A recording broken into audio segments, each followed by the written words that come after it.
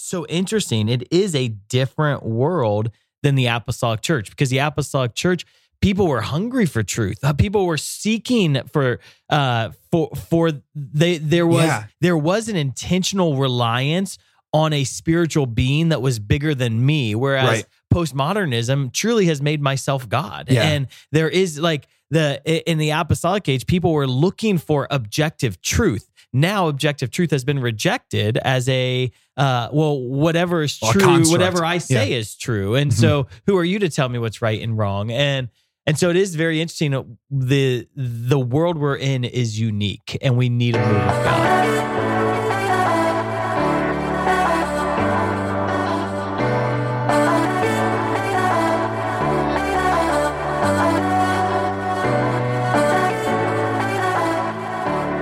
Welcome to Beyond Damascus, the show where encounter meets mission. My name is Dan Dimite, and I'm joined here in studio with my good friends Aaron Richards. He's back. Brad Piron. Excited. Yeah, I haven't been around the last few episodes, but I am excited to be here today. So if you're joining us for the first time, we are a ministry, a community of missionaries seeking to bring revival to the Catholic Church. We have, right now, we are in the midst of the Equip Conference. So outside of this illustrious Damascus studio, we currently have 350 missionaries preparing to serve 7,000 middle schoolers and high schoolers this summer at 3 different camp locations: Ohio, Wisconsin, and Michigan. It's going to get wild this summer. Let's just give God a song of praise. Yes.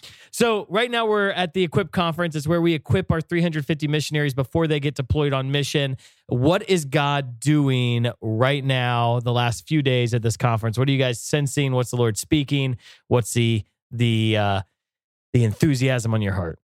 Yeah, I've been really impressed this year by the class we've got. This is one of my favorite events of the year. It's more than an event. I think this is like a 11-day conference at this point. So, we have a lot of opportunities where students will come here on retreat, even summer camp. Kids come from all over to come to summer camp. But I think Equip is unique in that it's a huge group, 350 people who are here. All of them are, by virtue of their application, they're hungry to learn. They're hungry for more. They're hungry for prayer, and they're hungry to be formed. So rarely ever do you have like that type of just a desire all in one space. So kicking off the first night, I mean, Dan led our opening message, and it was just the energy was electric. So I love it. Yeah, me too. I was going to say something similar. I think the desire has been standing out to me too. I think there's just a passion in the young adults in the church that we get to minister with and minister to, where they're like, they're so convicted that they want to see all that the faith has to offer. That they're like, yeah, I love that I have a personal prayer life. I love that like I'm able to minister to my family, but what all does the faith have for me? Like what does the faith have for me in my school, at my college campus? What does it have for me in my workplace? What does it have for me in this desire I have to pray with other people? Like there's just this wide openness that these young adults come in with to say, I desire just to know how vast and wide this awesome faith that we call ours is. And it's so fun to accompany them in that and to learn ourselves. So I think desire is something I'm seeing too. And passion. That's for so sure. exciting. Yeah, when the church calendar blessed us this year that we started our Equip Conference on Pentecost weekend, and so that's beautiful. Just the open heavens were pouring out, and I love. Like when you look to a lot of the different quote revivals in history, or even what was the big revival that was all over the news this year at that college? Asbury, right? I never know how to Asbury is. I also say it like a Southern Ohioan, so I'm not sure if I'm even saying it right. But there's all these like it was this like, and I was thinking the other day as we were worshiping in our community, it was just like this reckless like abandoned worship that was just like, I don't ever want to leave this room. And there's something about the young adult generation that they're able to give the freedom of their time, right? Why was it that Osbury University revival was able to happen? Was because they just didn't leave, right? There was the freedom of their time that they were able to stay in worship and stay in repentance and stay in worship. And whereas I think, sometimes we, with our adult schedules, we may be like, oh shoot, well, I gotta go put the kids to sleep, or oh dang, I gotta go to work. And there's a of course, blessing and glory and grace in the order, but there's also something really unique about availability. Yep. And I think that's what you're seeing in the church right now amongst the young adults is they're just available. And I was struck as we were worshiping, like, oh my gosh, Lord, the more can you say, oh my gosh, to the Lord? Yeah, I think so. Yeah. Probably. God forbid, Lord. yeah, right. But I was like, wow, like the more we enable the young church to be available to him, the more we're going to see revival, right? Mm-hmm. Because they've got this freedom of time. And what do you see the enemy doing to middle schoolers, high schoolers, young adults? He's actually trying to overcrowd their schedules right now and make them so busy. Like middle schoolers are busier than ever before in human history. Why? Because the enemy wants to break their availability. To use some language that's familiar to the show, I think even one other thing that struck me this weekend is I think that our Gen Z and this community sometimes gets a bad rap for being self-absorbed or isolated or unwilling to go out and to serve. But we have 350 who are gathered here who their greatest desire is to pour their life out and to give this incredible gift of mission. Yeah. And it's so affirming to see that, like, okay, Lord, you're still making good on your promise here. Mm-hmm. You're still sending laborers, and we just need to be ready. We need to be ready to receive and to point them in the right direction. Amen. Yeah, I do. I think the availability word is something that I hadn't thought of as well as you laid it out, Dan, but I do see that totally. It's funny because when you hear the modern atheists, they'll always use that like term, like the God of the gaps, that you guys just call God whatever you can't explain, which is a poor argument against God. But I do think like God does fill in gaps, but it's with time, right? It's actually when I allow space that I see not just what's right in front of me, but like everything. Yeah. And so it's actually in those gaps of time that we are able to experience God. That's why the church has forever said like, no, we need to be in church on Sunday. Like there's an obligation here because it's an hour or 2 hours or however long the mass is of time where you need to give space where God can have all of your attention. And it's crazy to think that like we've settled on that being the only time we give him space. Yeah. And when you give him 10 days of space, we see amazing things happen. Well, and that was like, I was on Pentecost, I was praying into the account where Jesus says, do not leave Jerusalem until you're clothed with power from on high. Right. Mm-hmm. And they did that. They stayed in the upper room in prayer. They didn't gather on Pentecost that evening expecting Pentecost. They actually gathered in the upper room after the ascension, awaiting the promise of the Holy Spirit. Mm-hmm. And they didn't know if the promise of the Holy Spirit was going to come day one. And so they awaited day 2, day 3, and a week passes and they're still gathered waiting for the promise of the Father, the Holy Spirit, until they were clothed. And then they knew once they were clothed, he just came, right? It says they were sitting in scripture that while they were sitting in the upper room. And I think sometimes we think they probably were in this like massive prayer meeting, but they were just waiting on God and the availability to wait on him to, when are you going to come in the way that you've promised to come? And sometimes we probably just don't give him enough time to come in power. Yeah, well, because we're in too big of a hurry. We see that all the time. That's why the liturgical seasons are so cool too. They remind us that we need to slow down, right? Like Lent requires me to be diligent about the things I'm giving up, because if I just move on to the next thing, I do the thing I said I was going to give up, but I have to be intentional and actually think like, am I eating the thing I said I was going to give up, right? Like, oh, wait, it's Friday. I'm not going to eat meat today. There's an intentionality built into that rhythm to remind us, slow down, do things intentionally. Like, don't just move because you're feeling the pressure to move with intention. What was that? Could you imagine? Could you imagine if we did a conference where there was no programming that was just Sure. just total availability. There were no talks scheduled. Too It was soon. just prayer. Yeah. No, that would be interesting. Well, I think there's also a part of it though that like it's not aimless waiting. There's Yeah. aims in the waiting too, Yeah, right? Like there there's probably were prayer fellowship. meetings in the upper room prior to the Holy Spirit fall. Like there's things to do in the time, but I was going towards that line that you shared, Aaron, in your teaching on the church and movements. And forgive me if I'm Sorry. well, but it's When we begin to do with Yeah. intention what we've done by intuition, then we achieve acceleration. That's right, exactly. So if I start bringing intentionality to that which I just intuitively do, Yeah. like I've found that in my own life with the Creed at Mass, and we've talked about that on this show before. But when I pray the Creed at Mass and I slow down to say I'm actually stating that which I'm claiming to believe, Yeah. I like have some of the best revelation I've ever had in my life because I'm doing the thing I would usually do intuitively, intentionally, and it does accelerate you. And that goes to your idea about availability because Yep. we're literally being intentional about that which we usually would just fill up and move on to the next thing. Yeah, I love that. So essentially, I think in our modern context of the church, we call youth ministry like what you do with kids, right? And realistically, in the church's understanding of youth ministry, and even it would be like forming the young generation, middle schoolers, high schoolers, young adults. We don't, in the American context, we don't really call young adult ministry youth ministry. But if you ever go to World Youth Day, the majority of the global church brings young adults to World Youth Day. What does America do? We're like, oh, it's an event for high school. It's like our mindset of youth ministry is usually high school or middle school.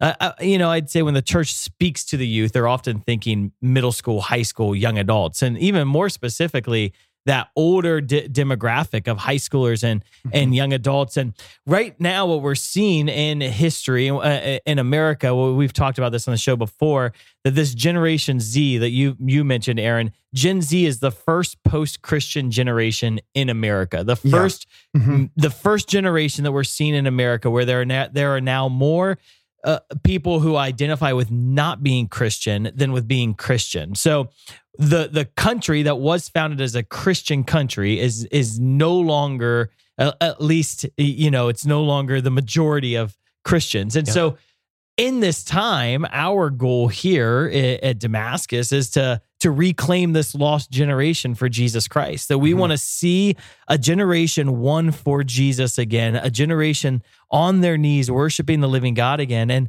when we say we want to win a generation for Jesus, it's not just the middle schoolers. We want to see the young adult generation. We want to see the high school generation, and we want to see that next generation, which is still being named, if you will, that those middle schoolers to be won for Jesus. Yeah, isn't that why Encounter's so important? Because there is something unique about the generation we're living in. It's not just like the early church in the sense that the world needs evangelized just as much as it ever has since then. Yep. But it's because we're actually living now, not like the early church where they had a lot of heathens that had never heard the gospel. We're now living in a world that has rejected the gospel. That's a different that's a different playing field. And so that requires Encounter, right? Like that's where everything we talk about comes in. Like if you're going to reject something, how would you normally refute someone rejecting something? You would demonstrate, you would show them that they're in fact not correct. And God who loves them wants to do that. That's what Encounter And many does. of them, and maybe they haven't outright rejected it, but they're even just immune to it. It's like the secularism is like a vaccine that has made so many people numb to the gospel where, oh yeah, I've heard that before. Oh, I know about Jesus. I've heard his name. Maybe rejection's too strong. Yeah, maybe it's indifference. Well, no, it's both and. There are people who have made the rejection, and then there's also the indifference. And both of those, as you point out, Brad, so interesting. It is a different world than the apostolic church, because the apostolic church, people were hungry for truth. People were seeking there was an intentional reliance on a spiritual being that was bigger than me. Whereas postmodernism truly has made myself God. Yeah. And there is like in the apostolic age, people were looking for objective truth. Now, objective truth has been rejected as whatever is true, whatever I say is true. And so who are you to tell me what's right and wrong? And And so it is very interesting. The world we're in is unique, and we need a move of God. Amen. So this show's going to be really fun. One of the reasons it's going to be fun is we're going to talk about why is youth ministry so stinking important in order to win a generation for Jesus Christ. Why is our effort at Damascus when we want to win a generation, or when we are we doing youth ministry just because it's the popular thing to do? Or are we doing youth ministry because we think it's where revival will come from? And then we're going to also kind of give a paradigm for what was Pentecost like, and who was at Pentecost, which will be fun. Spoiler alert, it's going to get good. Okay. Actually, that wasn't a spoiler. That was a teaser. I'm not telling you. So let's start with that question. Why should we do youth ministry? And why do we as a community here, at least, believe that revival is going to come from the youth? Well, another observation just quickly is youth ministry has taken a dive since COVID. I mean, right now, the youth ministry landscape across the United States is pretty miserable. Yeah, it's ugly. And I don't think that we didn't necessarily come from a very strong place before, but this is one area where, because we've depended really on young missionaries to drive this forward for so long, that really cutting it off at the knees for 2 to 3 years has almost eliminated an entire population of leadership. Yep. So we've got some work to do to reclaim it. Yeah, I love that. Yeah, well, I think on just a natural level, when are you most open to learning new things? Yeah. When you don't know anything, right? Yeah. And when you're growing up, when you're young, there's a reality that you haven't had your mind set on anything. And if the world is going to be presenting those young people with things that they might be able to believe, then we as Christians should be telling these young people what they might be able to believe too. It's your most formable time. And I think that so often we can do the exact opposite in the church. We can be like, well, we're going to play the long game and we'll get them before they die. It's ask any sports team what happens if you get blown out in the first quarter. It is a long road to hoe if you're going to try to get all the way back by the end of the game. And people will always say it's how you finish. Well, I've constantly been looking at this. It was actually funny. I took an economics of sports class in college. They would say it's how you economics of sports. Economics of sports. It's crazy, but I don't want to get into all of it. But numbers would suggest it's how you start and how you finish. It's how you start and how you finish. That you can't get so far behind that you can't catch up, or else you're out of it the rest of the game. And if you don't finish there, then all of the things you did before are for naught. Right. And so I think that we have to begin seeing that the way we live those middle years are very much determined by how we're formed now. Well, and I think, working with young people sometimes is hard. Working with young people sometimes results in rejection. Working with young people sometimes means it's not as fruitful as I wanted it to be. And so I think the church has often just, because they don't know what the right solution is, they look to something else, right? I can't figure out how to win this crowd over. Let me focus over here. And that's across the board, middle school, high school, young adults, the need to reach this young demographic is massive. And I when I'm trying to make a point, I always like to reference Hitler. That's not great, but we'll see where it goes from here. But I mean, that is the first time that's ever been said on the show. Definitely, probably the last time too. Well, Hitler's methodology was, oh my gosh, to win the youth, right? Right. I get so much of the effort of Nazism was around what they would call Hitler Youth, and they knew that if they won the youth, they would win the nation, right? And why? Because the youth become the mindset of the future. And what do we see liberalism attacking, or where do we see their demographic right now? They want to the mindset of the, if you will, the far left they're not going after the old ladies, right? Where are they going? They're going after the schools, to the extent where right now in the news, what you're seeing all over the place is kindergarteners, right? That the movement knows that if we win the kindergartners, if we win the middle schoolers, if we win the high schoolers, that we're going to, where has the liberal agenda initially attacked? College campuses, right? Yeah, It was the minds. Why? Because as you said, Brad, they're asking questions and they're docile to formation. And so they haven't come up with conclusions yet. Well, you have to have a worldview. Like you're not going to get out of your youth and young adult stage without a worldview. And so we have to present them with what are plausible worldviews. And if the Christian worldview isn't presented in a persuasive way and in a way that's believable and followable, then we're going to lose. Yeah. And so like, it's critical because everyone knows it's critical. Like when does Nike want people to start wearing Nike? In their 30s, in their 40s? No, because they're not going to start wearing Nike in their 30s and 40s. No. But if they start wearing Nike when they're 10, they're going to wear Nike basketball shoes for the rest of their life because that's what they've always worn. Like consumerism knows this, Yep. right? Like politics knows this. So the church should know this, right? I'm laughing because I was looking at shoes the other day and I thought to myself, like, maybe I should get a pair of Nikes. I was like, no, I've never worn Nikes. Why would I get Nikes? No, that thought process. It's literally real. went No, through my it's head. real. It's real. But I think like if I think that this has been a really fascinating part of like my work here with you guys is like, we always talk about an entrepreneur spirit in the church. Yeah. Like we actually can look at like, okay, marketers, they're looking to make money. And so they're finding the best ways to make money. We're trying to win souls. And we can look at the marketers and they're saying the best way to make money is to keep these young people buying our products their whole life. We can know that the best way to win souls is to keep these young people attached to the Lord for the rest of their life. Yep. Like it's not a hard move. It's just us waking up and being willing to do the hard work it takes to actually do that, right? Mm-hmm. The hard work it takes for Nike is they're going to pump billions of dollars in revenue into it. The hard work it takes for us is it's going to be billions of hours of work from tons of missionaries investing in all of the young people over the next however long we live, right? And this isn't a new concept. So what I think will be fun to talk about is how even in our ancient, like Old Testament roots or Judeo-Christian roots, the Jewish people, the people of God understood the importance of youth ministry, right?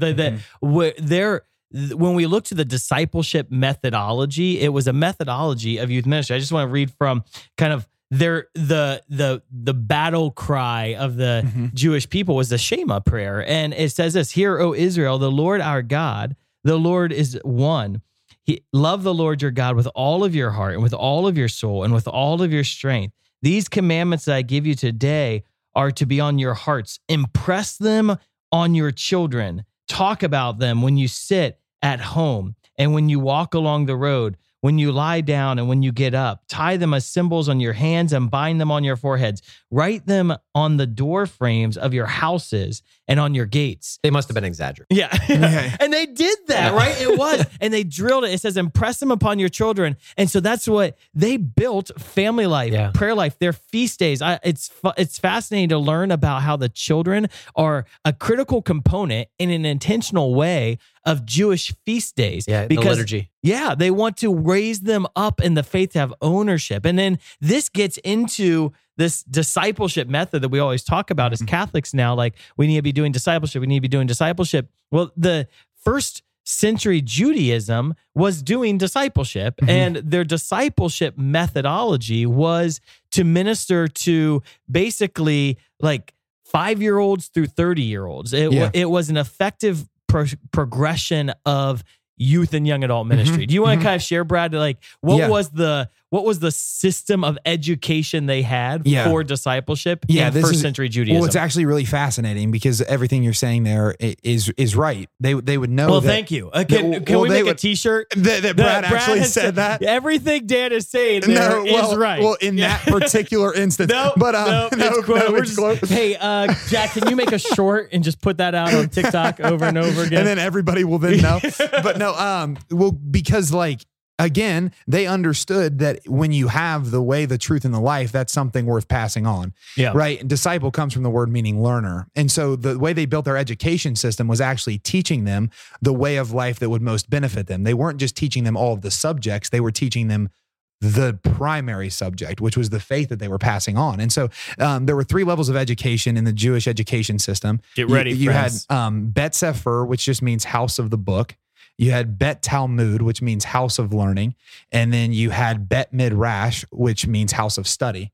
And ultimately, the way that it would work is every 5 to 10-year-old boy would enter Bet Sefer, or House of the Book, and they would begin learning the Pentateuch, the first 5 books of the Bible, and they would begin just memorizing it, right? That's what they would do from the age of 5 or 6 until the age of 10. Once they got of age, which was around the age of 10, they would then be tested in some way on how well they understood the first 5 books of the Bible. And the ones that understood it the best would then move on. Okay. And there's a reason that I'm sharing that part, because let's say it was the 90% that didn't test high enough, they would go home and learn their father's trade. Okay. And the top 10%, let's say, would move on to the next level. So they would move from Bet Sefer, which means House of the Book, to Bet Talmud, which means House of Learning. And in House of Learning, they would stay in there from roughly the age of like 10 to the age of 14.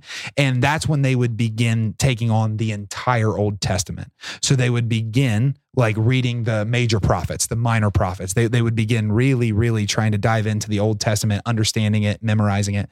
And from the age of 10 to 14, as they did that, the same type of progression would happen when they would come of age, which was around the age of 14. They would test them again. And again, let's say that the bottom 90% or so would go home and learn their father's trade. That was the amount of education they would have. The top 10%, let's say, would then move on to the third level of education, which was Bet Midrash. This was House of Learning. And this was roughly the ages of like 14 to 16-ish.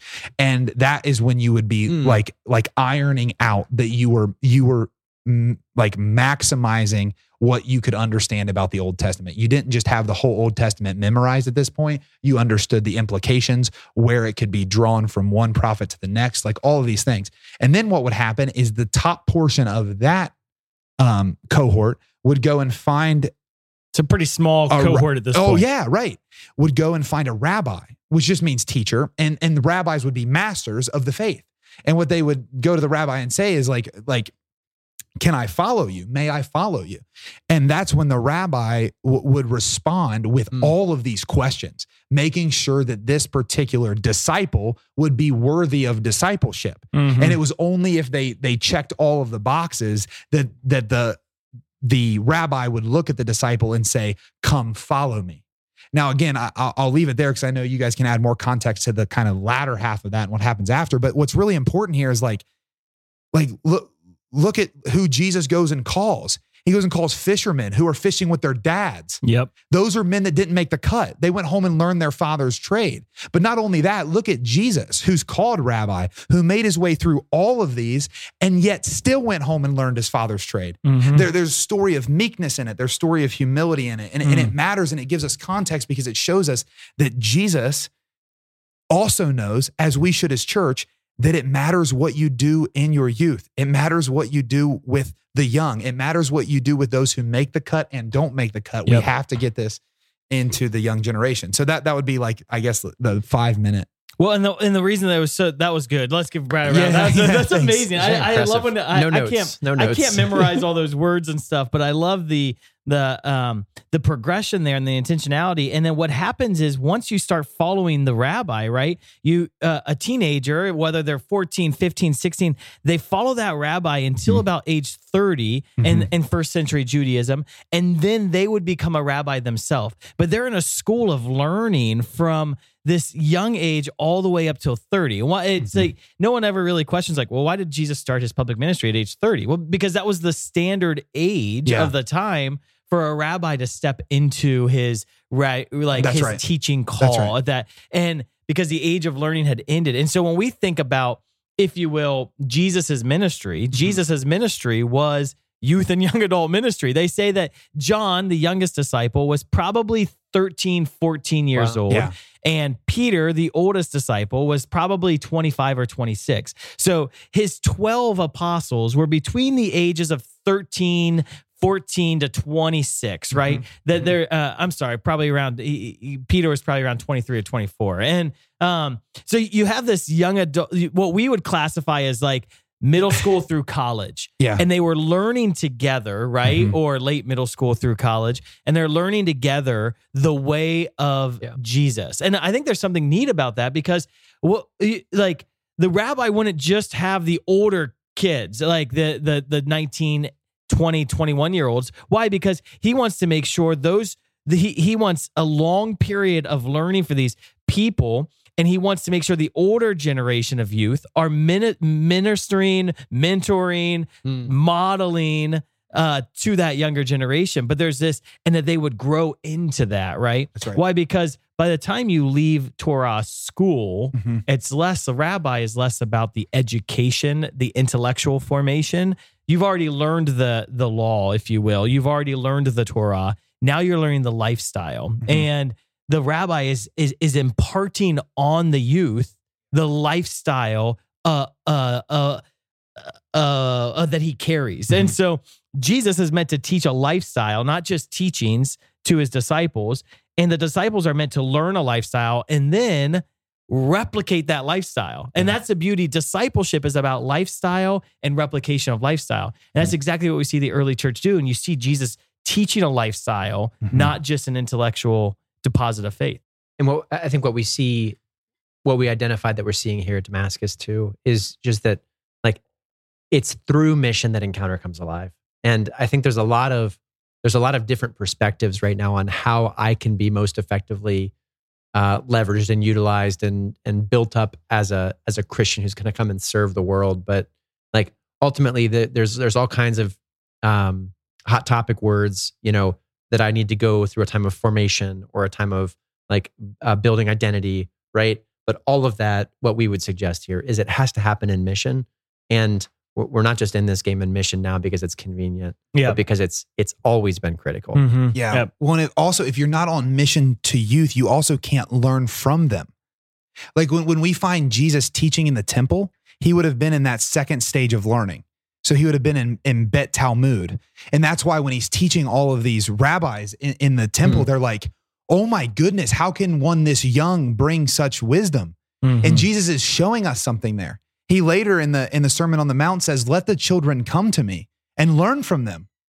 Like we don't only miss out on teaching them what they need. We also miss out on allowing them to teach us what we need. Yep. And that serves both of us. Well, it disserves both of us is what I'm trying to say. And I think there's such an importance in understanding that when we step into that type of ministry, it's not all give. It's give and receive. The Lord reveals things to us as we're ministering and bestowing the faith. Just think about some of the questions you guys have gotten at times from young people.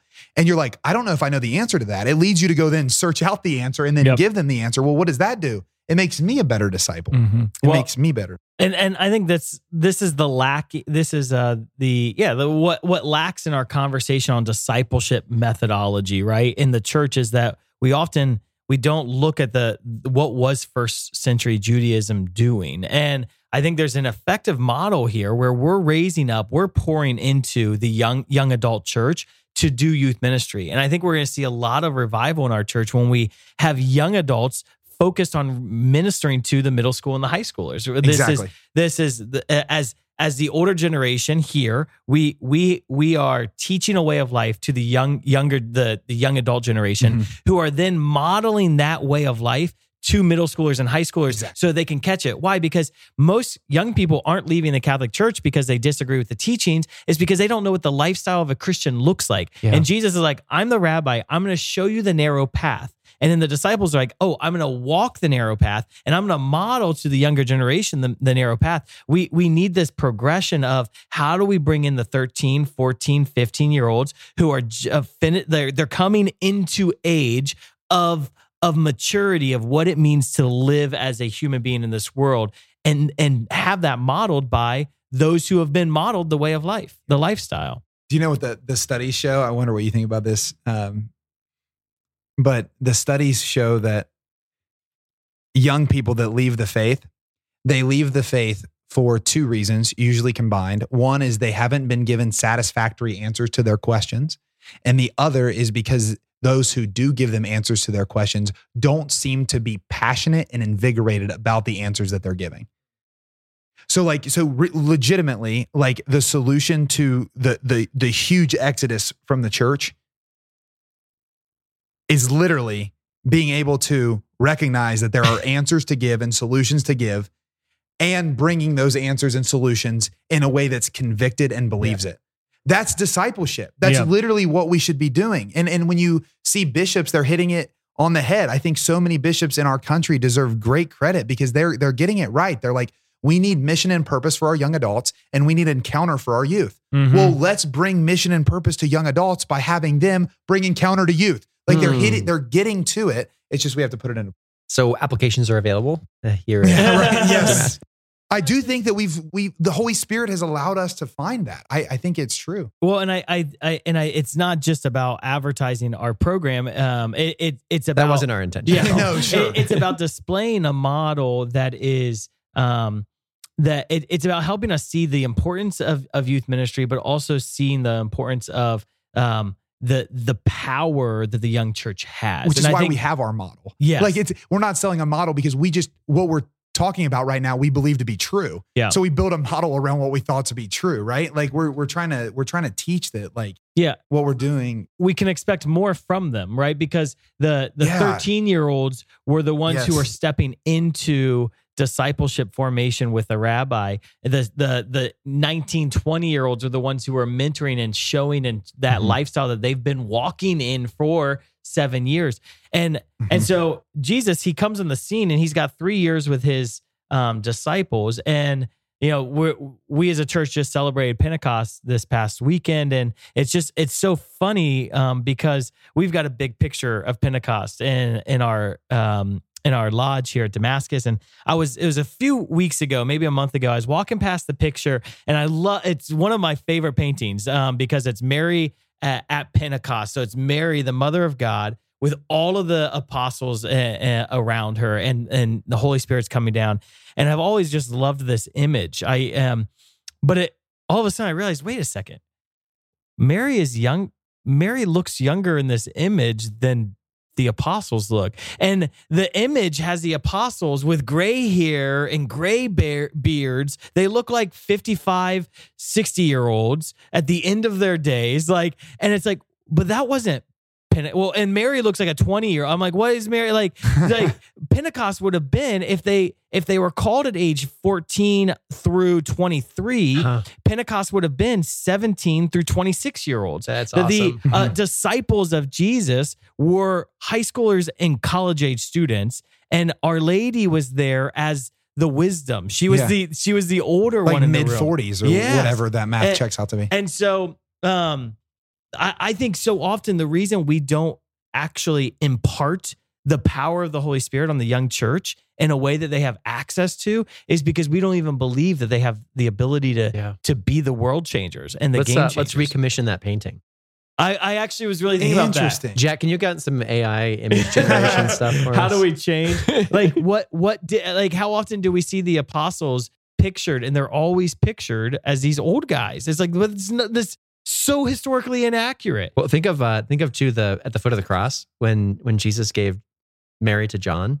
That changes that perspective too. I always think of John as like a kind old, older gentleman who's going to take care of the Blessed Lady. Yeah. But no, he would 16. Yeah, he would have been 17. a kid Yeah, coming into the home of his mother. That's right. That's right. Well, I wonder if this also has to do with the fact that we have maybe overstated rationality in the church today.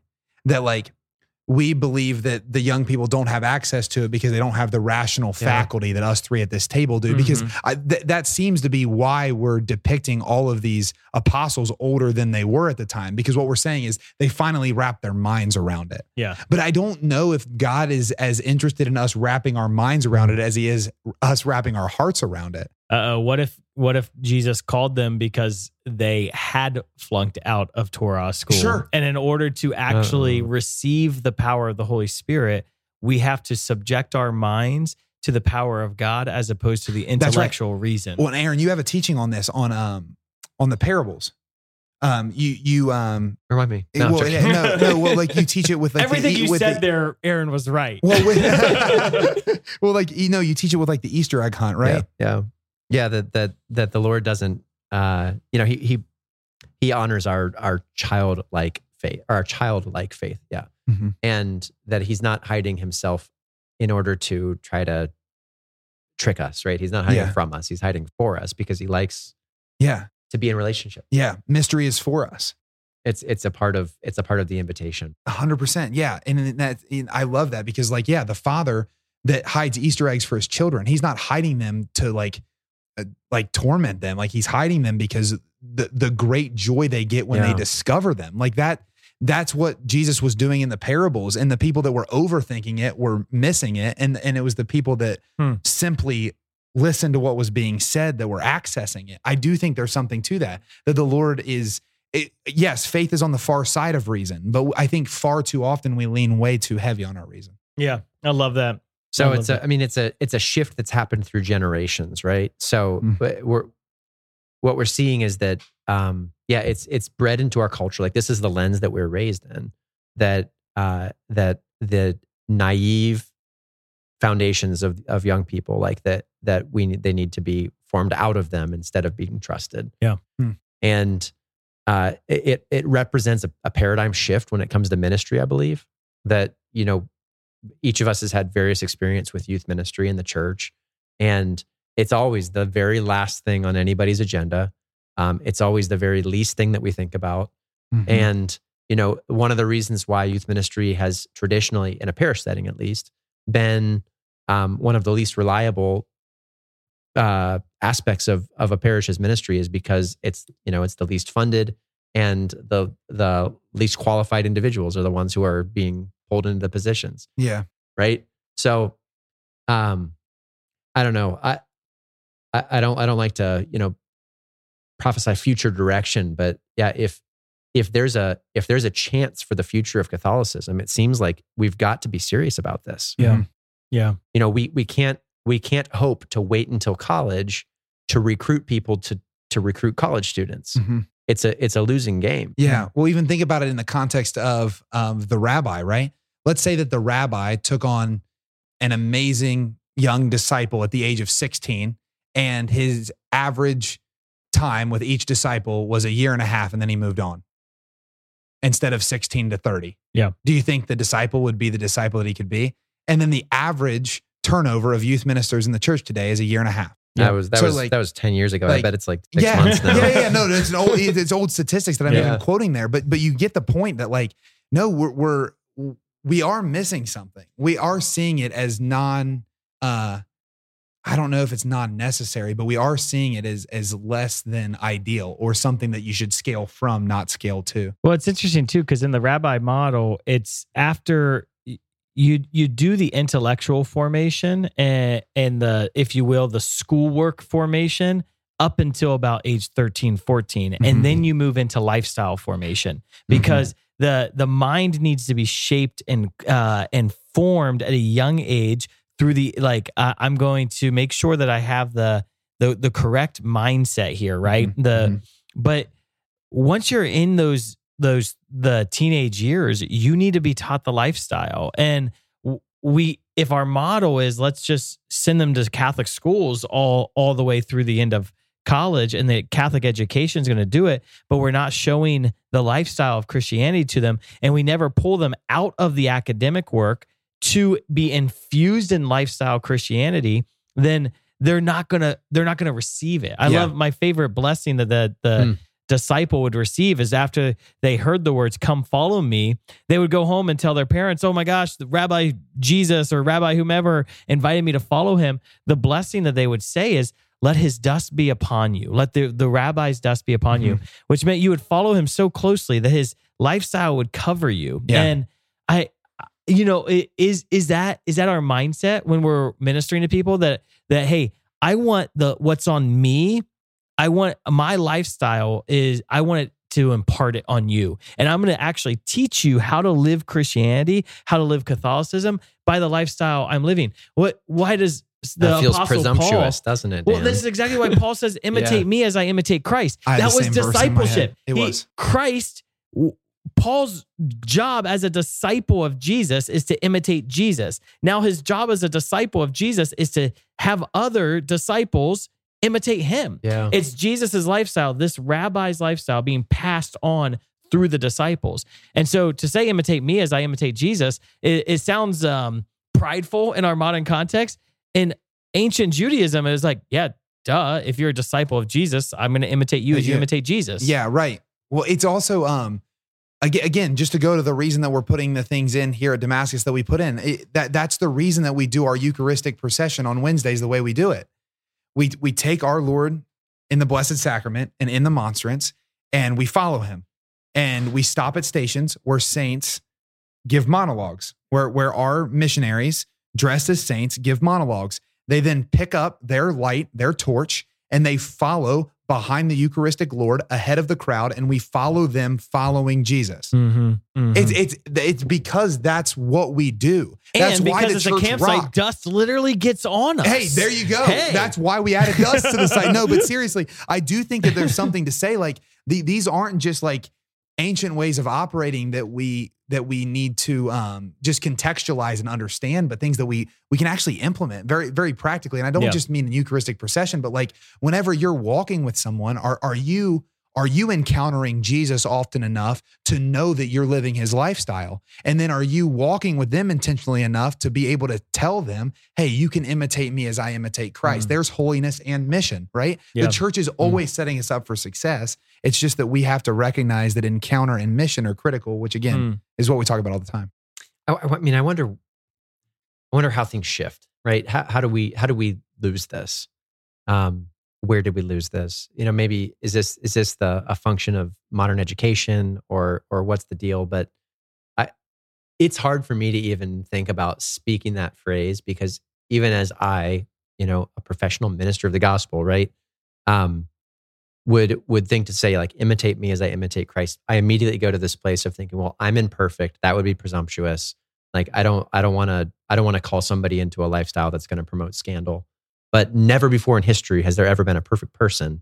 So I wonder when that became a limiting factor. Yeah. I mean, we have such a model of it in the church. So it's it's St. Francis, St. Dominic, St. Ignatius. Like what we do is we take, so Francis imitated Christ in a unique way. And then he took that imitation and it became the Franciscan charism. Ignatius imitated Christ in a unique way. And he took that and it became the Jesuit charism. And I think so they're called the Society of Jesus, right? Like that's literally what they're trying to do is say. And it is imitate me as I imitate Christ. The beauty of our charisms in the church is that there is a variety of ways to imitate Christ, right? That Mother Teresa and the Missionaries of Charity imitate Christ in a way that's different than the Dominicans. And yet they're both authentic imitations of the living God. And so I think that's one way to pass it on is to say, what is the charism that God has put on me, and how do I pass that on to another? But I think the key, is that you've come under someone else as well. Like there's, discipleship requires that I have been in a school of formation at some point, that I actually have received something that I can give away. And that's so beautiful in our religious orders again, or in our missionary movements, that there's a school of formation, a postulancy, a novice, or whatever it is, novitiate, that there's a formation in a particular way of life. And then once I've been formed in that way of life, hypothetically, I could pass that way of life on to others. But I mean, when the fact that the Lord chooses imperfect people to pass on a perfect way of life is the mystery of that's the trouble. Pentecost. Well, and Paul wasn't presuming just through his own lens either, right? Like he had Barnabas, he had Aquila, like he had people that were mile markers down from him that were telling him a very similar thing, right? Like it's funny, whenever we're doing our full-time missionary training, I give a talk where I tell the missionaries that we all need a Barnabas and a Timothy. Like in our lives of Christian, in our lives of Christianity, rather, we need to be living in that way. I need to be constantly seeking someone who's a Barnabas to me in different facets of life. I have different Barnabases, if you will, in different facets of my life, but they're a mile marker down, and they're telling me different bends in the road, and then I'm able to then help the person a mile marker behind me navigate that road as they're helping me. And if we don't have one of those two things, I think that's where it becomes presumptuous. But I think that to this point, it's also not enough for me to simply get in my own kind of world going, I want to absorb as much as I can so I can make it down the path. I want to help everyone behind me make it down the path.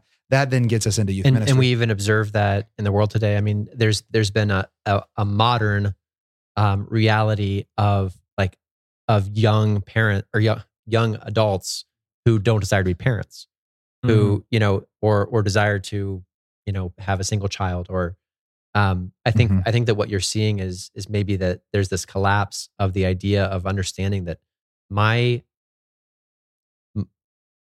I'm going to step into maturity through being formed, and my call to mission is to form. Yes. That there's to live as a Christian in the world today. I'm watching my words, but to live as a Christian in the world today, like I can't live for myself. There's no path in which I can form a great career and accomplish this thing and do it well, because I don't want to make the exception the rule, but the norm is that I would be called to live in a life that I raise up disciples. Mm-hmm. Yeah. It's interesting. I was, and I can't remember what the source is, but John Paul II was speaking to lay ecclesial movements at one point. Yeah. And as he was speaking to these movements, he talked about the new evangelization leading to mature Christianity and the importance of formation, and that the movements often had a particular charism that they formed their people in, and then they were able to pass that formation on to others. And he was suggesting there's so much power in the formation programs of the neo-catechumenal way, of the Beatitude movement, like of the Focolare movement, of the Damascus movement, these formation programs that a young person comes under to be formed in a way of life. And then that formation is able to be passed on. And that's why these movements, these lay ecclesial movements, are growing so fast, especially in some parts of Europe and in Asia, because there's formation in a way of life that's then taught and then taught to the next generation or to peers. But what you see in parishes is there's not always a formation of a particular way of life, and there's not necessarily people coming under formation, right? That there is sacrament, like I'm coming to this parish to receive my sacraments, or I'm available for the sacraments, or there's these parish programs. But a new paradigm of parish ministry should be, what is our formation program as a parish? What's the way of life that God has given us? And how do I impart this way of life onto all of our parish families, so that there's really a process of discipleship, formation, and Christian maturity? I agree with that. I also wonder, though, if we put too much impetus on the parish, because I think, like, if we look to the days of old, like, that impetus was put on the family. Yeah. A family had a charism, and they carried it. And we don't want to go back to, like, the caste system. Like, so that's not what I'm saying, but there was, like, but families had a specific charism, a specific way of interacting with the world that they would pass on. There was an honor in the last name that you carried on. And that's why we have surnames. Like, they carry on, they carry something, they carry a power, a generational reality, right? Like that's what movements are supposed to be doing, is carrying an aspect of the dust of Jesus that would be a shame to have fall to the ground and not have someone pick up. Like, I think that there's a real reality that I think a huge reason that youth ministry isn't something that we're privy to seeing is because if we begin seeing the necessity of youth ministry, we're going to have to start checking our own hearts in the family unit, because that's primarily where youth are ministered to.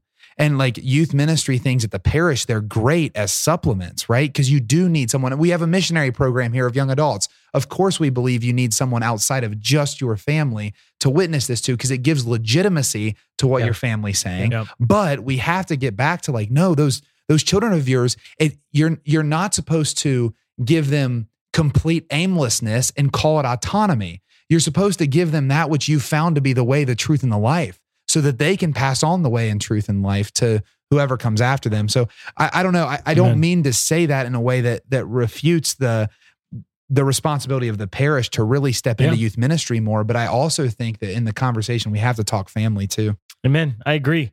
All right, we're going to wrap up. Let's do final thoughts. So in light of this conversation, Aaron, what is your final thought?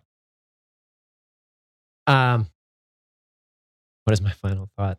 I look back to our years in youth ministry, and I think that it saddens my heart to see that there used to be a lot of college students who are really passionate about wanting to serve in this way.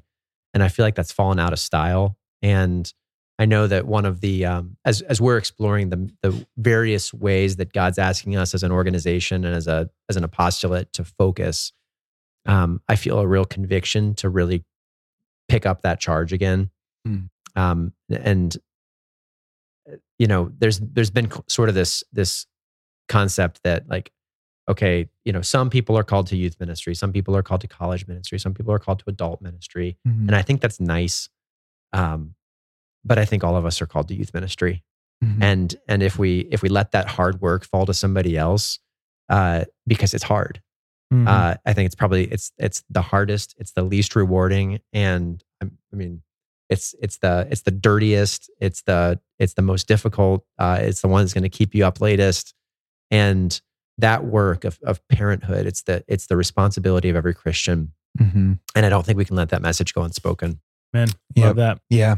Final thought. I think my final thought is that if you're a young adult listening to today's podcast, what you need to do is, I think, twofold. First, recognize that Jesus used someone your age to pour out the Holy Spirit upon to found the church. And so in this season, he's looking for young adults like you to pour the Holy Spirit upon. And I'm using those words loosely, obviously. Like he wants to raise up the Holy Spirit that's alive in you so that you would do something with your life that could start a movement, that could really bring people back to this church. And secondly, allow your heart to really come into connection with what when you were younger would have been beneficial for you to have, and hunger to give someone else that. Because if we don't do those two things, I think that we're really missing an opportunity to partner with the grace of God when it's like, okay, God, you want to use me and you don't want to just use me later when I finally have my education and a well-paying salary. You want to use me now. And when I see that, like, man, when I was younger, those things, Lord, that I went through and wish I would have had solutions to, help me be your solution to those things in this next generation. You'll never fault if you do those two things.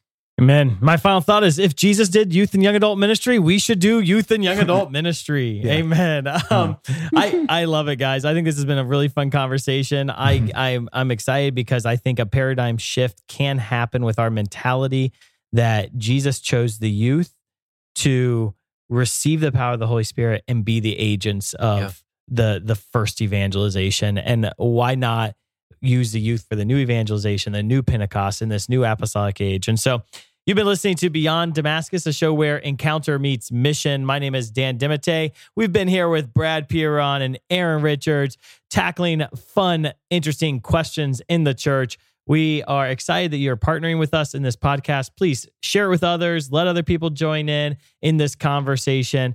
Like, subscribe, leave comments, and we'll join you next week on Beyond Damascus.